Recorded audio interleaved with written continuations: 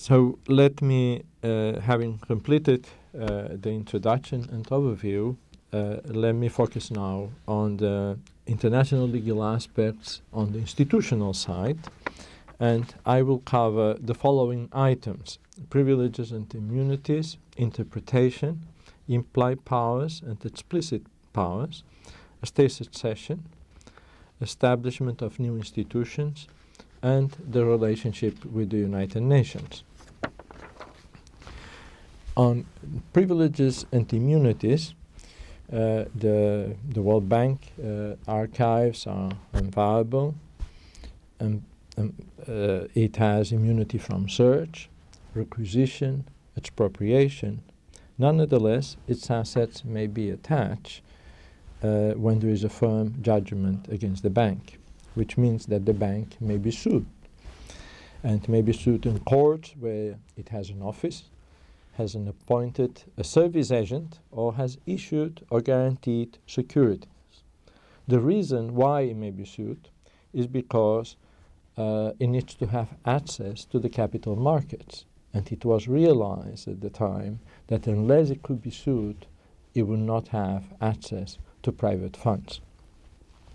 Now, this was expressed in relatively wide terms. So if you wish, the exception to the general immunity is much wider than this limited purpose. And for instance, in the African Development Bank Charter and the Asian Development Bank establishing an agreement, in both they have limited the exception to the purpose of where the bank has, that is for the purposes of borrowing and of making issues of bonds, etc., in capital markets. The bank, the World Bank, has interpreted the exception in a limited way, and the United States government has supported it when it has been sued in courts in the United States, and the limited interpretation has been accepted by the courts, not only in the United States.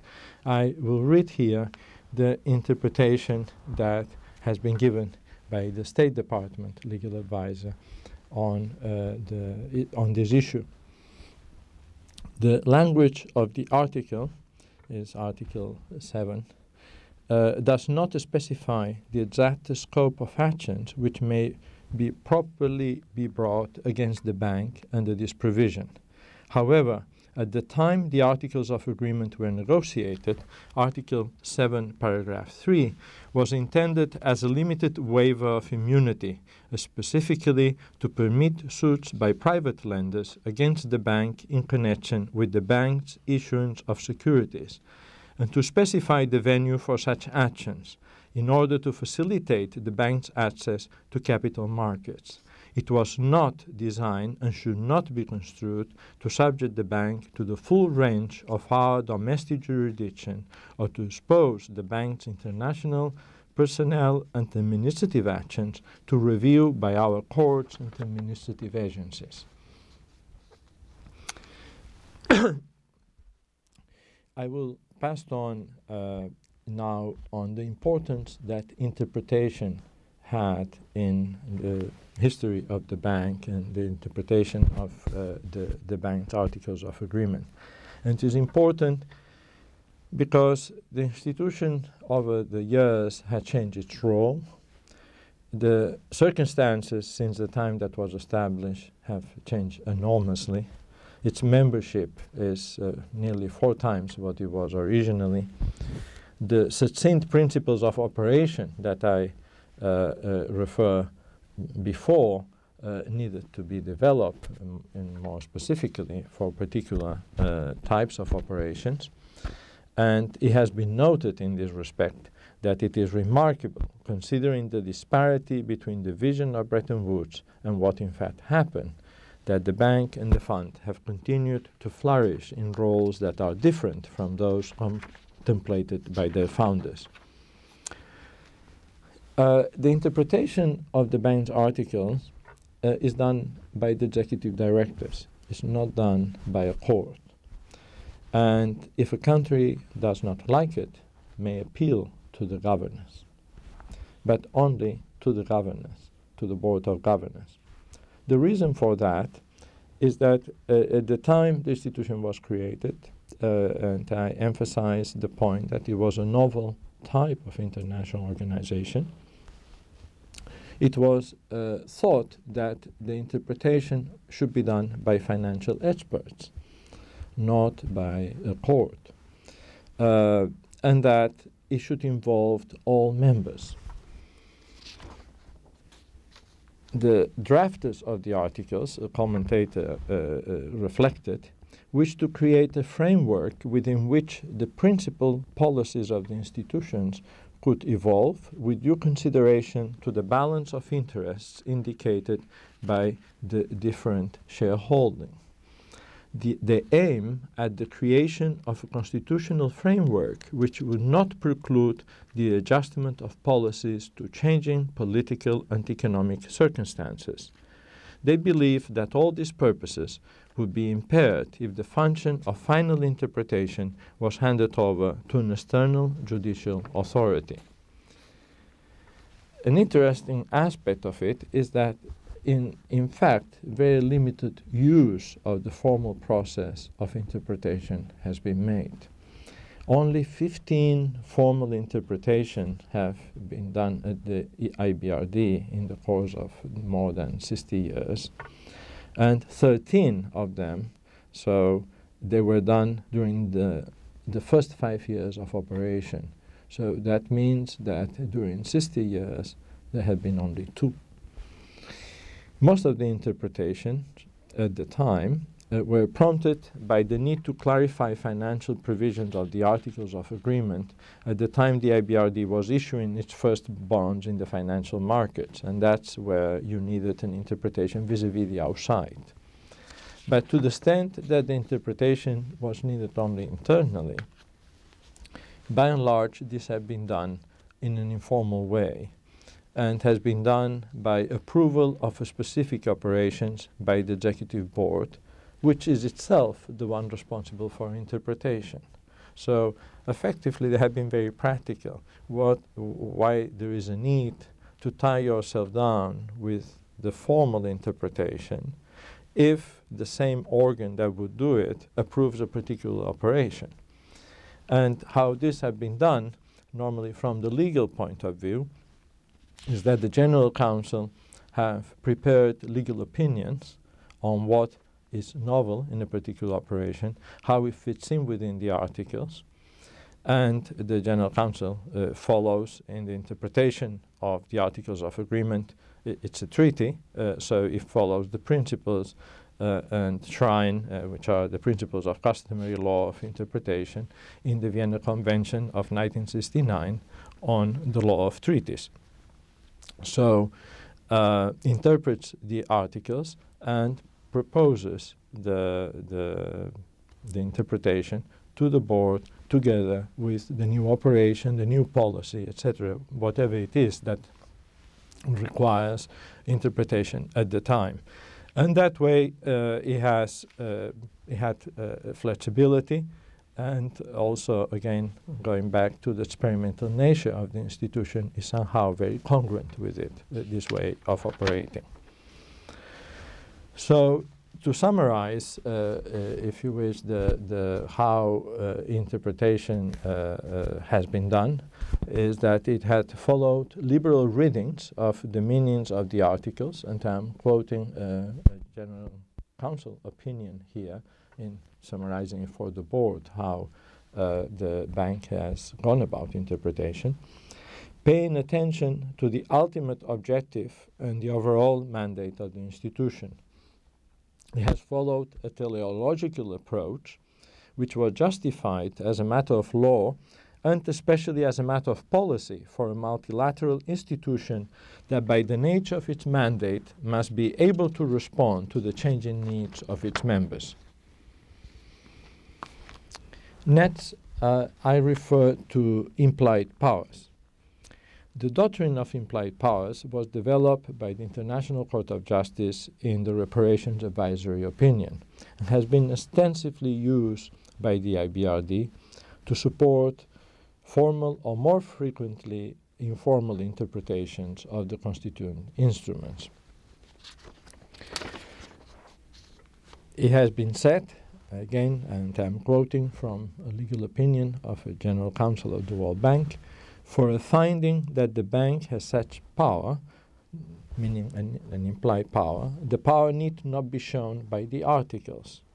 It is enough that its exercise may further the achievement of the bank's purposes, and it is not prohibited by or inconsistent with the bank's articles of agreement. In fact, in all the other constituent instruments of the regional development banks, of the multilateral development banks, they all have a special provision saying that they have the authority to exercise such incidental powers as shall be necessary or desirable in furtherance of his objective. This provision is lacking in the World Bank, and hence the importance of interpreting it as being included. And that's why I'm making reference to it. Let me give you a few examples on what does it mean in practice. In practice, it means that the World Bank, for instance, articles of agreement talk about the institution being able to make loans and guarantees only, nothing else. Nonetheless, the institution has been able to interpret its articles of agreement to make grants, technical assistance, create new institutions, etc.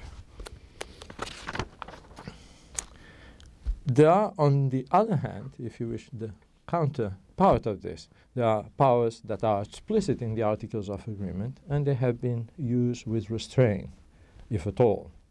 For instance, the the bank requires a member country to guarantee a loan made for a project in its territory if the member country is not the borrower. In the articles, there is an option, an alternative, and that this loan could be guaranteed by the institution that exercises the function of the central bank. This has never been used.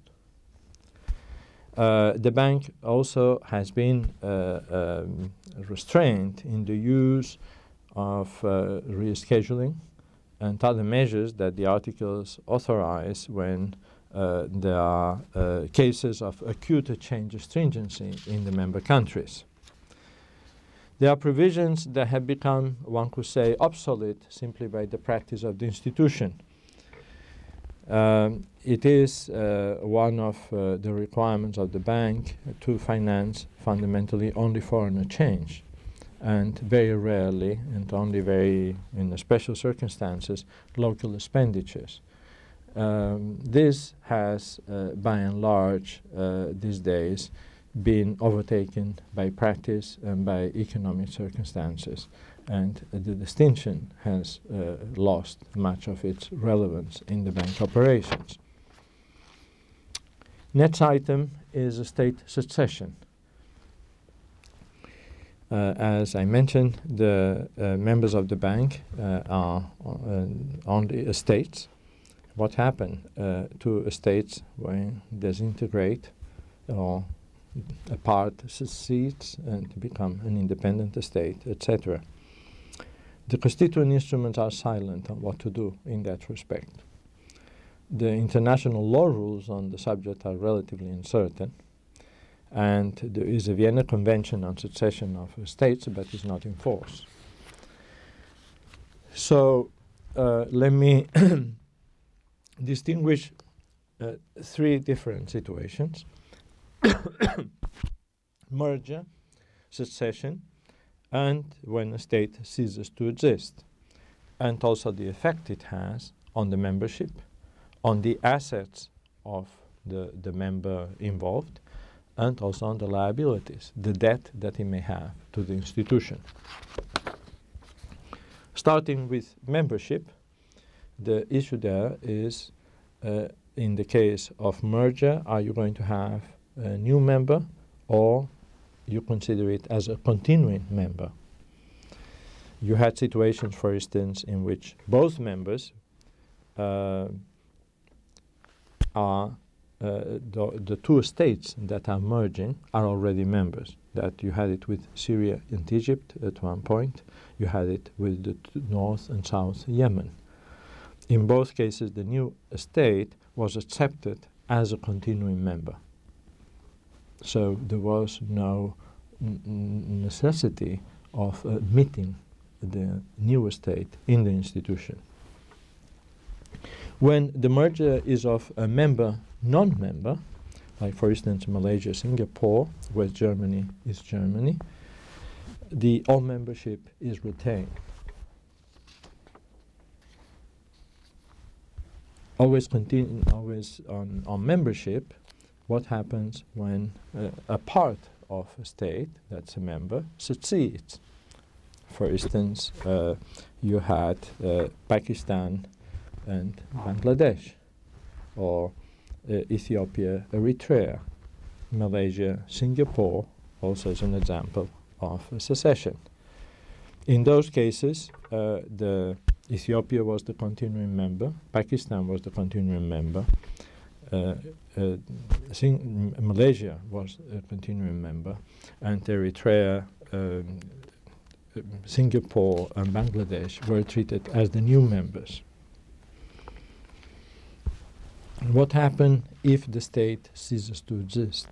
For instance, Czechoslovakia, or the Socialist Federal Republic of Yugoslavia. In both cases, it was considered that they succeeded to the membership under certain conditions. But it was a succession to the membership, not an admission as new members. Now, so much for membership. What about the state succession in the assets, in the shares, in the capital of the institution? Who gets the shares in the institution? In the case of members, in the case of merger of existing members, the new member has the combined shares of both. In the case of a member, non-member, there is no change. They continue with the shares that he had before. No extra shares are given. In the case of secession, the state that remains as a member keeps the shares. What happens regarding the debt to the bank? In the case of secession, each state is responsible for the assets financed in its territory. That has been the practice. In the case of national debt that is more difficult, like for instance the structural adjustment type of lending, which is not so specific to a project, what happened then in that case? And there normally you have a negotiated solution, and there have been experience with Czechoslovakia, Bangladesh, the SFRY, and in those cases, by and large, as a very general principle, is to the extent that is possible to assess how much each part of the country had benefited from that lending, then the resulting country is taking over the debt in relation to that. So let me try to conclude state succession with some principles. There has been a preference for maintenance of membership. The decision has been taken at the executive level. The articles, as I said, do not cover the issue of succession. And the debt has been distributed generally in accordance to the location of the assets financed. And when this principle didn't work because it was not possible to identify so clearly the location of the assets, normally it has been by the principle that to the extent that the debt had benefited one of the new countries or the existing one, etc. So that's how I would conclude a state succession. The next item is new organizations. And here, again, from an international law point of view, is interesting how there has been somehow different degrees of organization depending the purpose. And to look at it, I like to call it sort of structures of cooperation somehow, move on to de facto organizations and to full-fledged institutions, and how the World Bank and other institutions and other international organizations have been creating these institutions. And this is something, again, it's not foreseen in the Articles of Agreement. It's quite a novelty, and not all states are necessarily accepting that international organizations may create other international organizations by themselves. The first thing I would like to mention under this heading is that the International Bank for Reconstruction and Development has quite a practice as a sponsor of institutions, of the creation of institutions within its own group, but without itself being the creator. So it prepares within the executive board and, of course, the staff of the institution the articles of agreement, negotiates it, etc. And then those are sent to the member countries for approval, for signature, etc., and are the member countries that are members of the new institution. So this was also a novelty, this type of a sponsorship of new institutions, and that way it created MIGA, the Multilateral Investment Guarantee Agency. The International Finance Corporation was the first one to be created that way. It was the case of the International Development Association. Those institutions form part of the World Bank Group, and also ICSID, which is the arbitration window of the World Bank. So this is a first aspect I wanted to emphasize. A second one is what I had called structures of cooperation. And I will give you an example of what I mean here. One is the called onchocerciasis control program. Onchocerciasis is river blindness. This program was established in 1974 to control river blindness in West Africa. There were 4 international organizations that sponsored the program: the UNDP, the WHO, FAO, and the World Bank. There was a committee of sponsoring agencies that monitor the operations and acted as an executive secretariat. Merck, the pharmaceutical company, donated the drugs for the treatment, and there were non-governmental organizations that form part also of the committee of sponsoring agencies, which were the 4 organizations, international organizations I mentioned at the beginning. There was an overall executive authority that was vested in a joint program committee, which had representation of country representatives, donors, and the sponsoring agencies. And then there was an independent advisory committee which evaluated the operations each year and advised the program director, which was located in WHO, while the World Bank was the fiscal agent of the whole operation and handled the funds. So while there was no organization per se from a legal point of view, there were certain elements of how both the executive side, the financial side, the technical side was being done. And that to a certain extent this has been replicated in particularly on the environment side and the new environment conventions that had been signed in recent decades.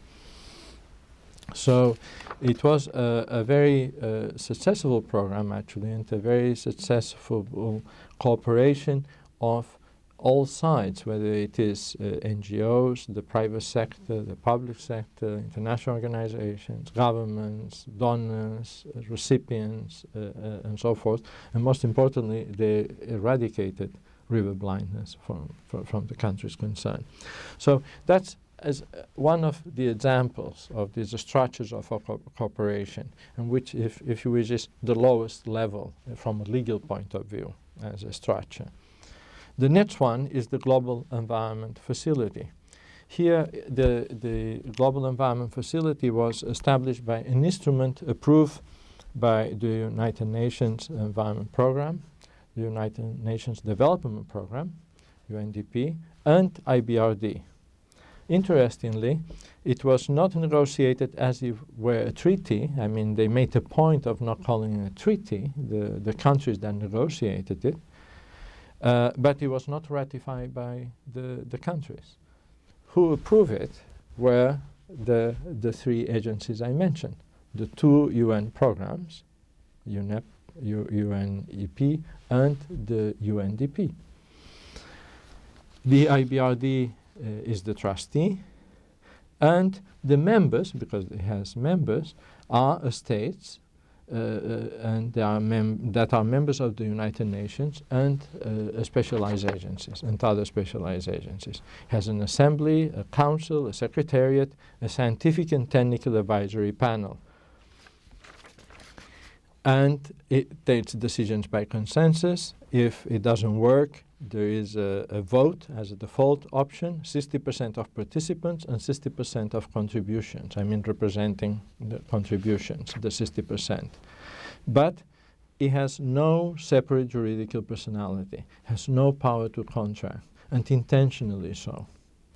So it's defined as a mechanism of international cooperation to fund incremental cost of measures to achieve agreed global environmental benefits. And the next level is new institutions as normally understood. They have the power to contract, they have legal personality, etc. And here there are a number of variations. You have multilateral development banks and IBRD among them that have created institutions with states. That's, for instance, the African Development Fund. There are multilateral development banks and other international organizations. And you have the Africa as examples, the Africa Capacity Building Foundation and the Joint Vienna Institute.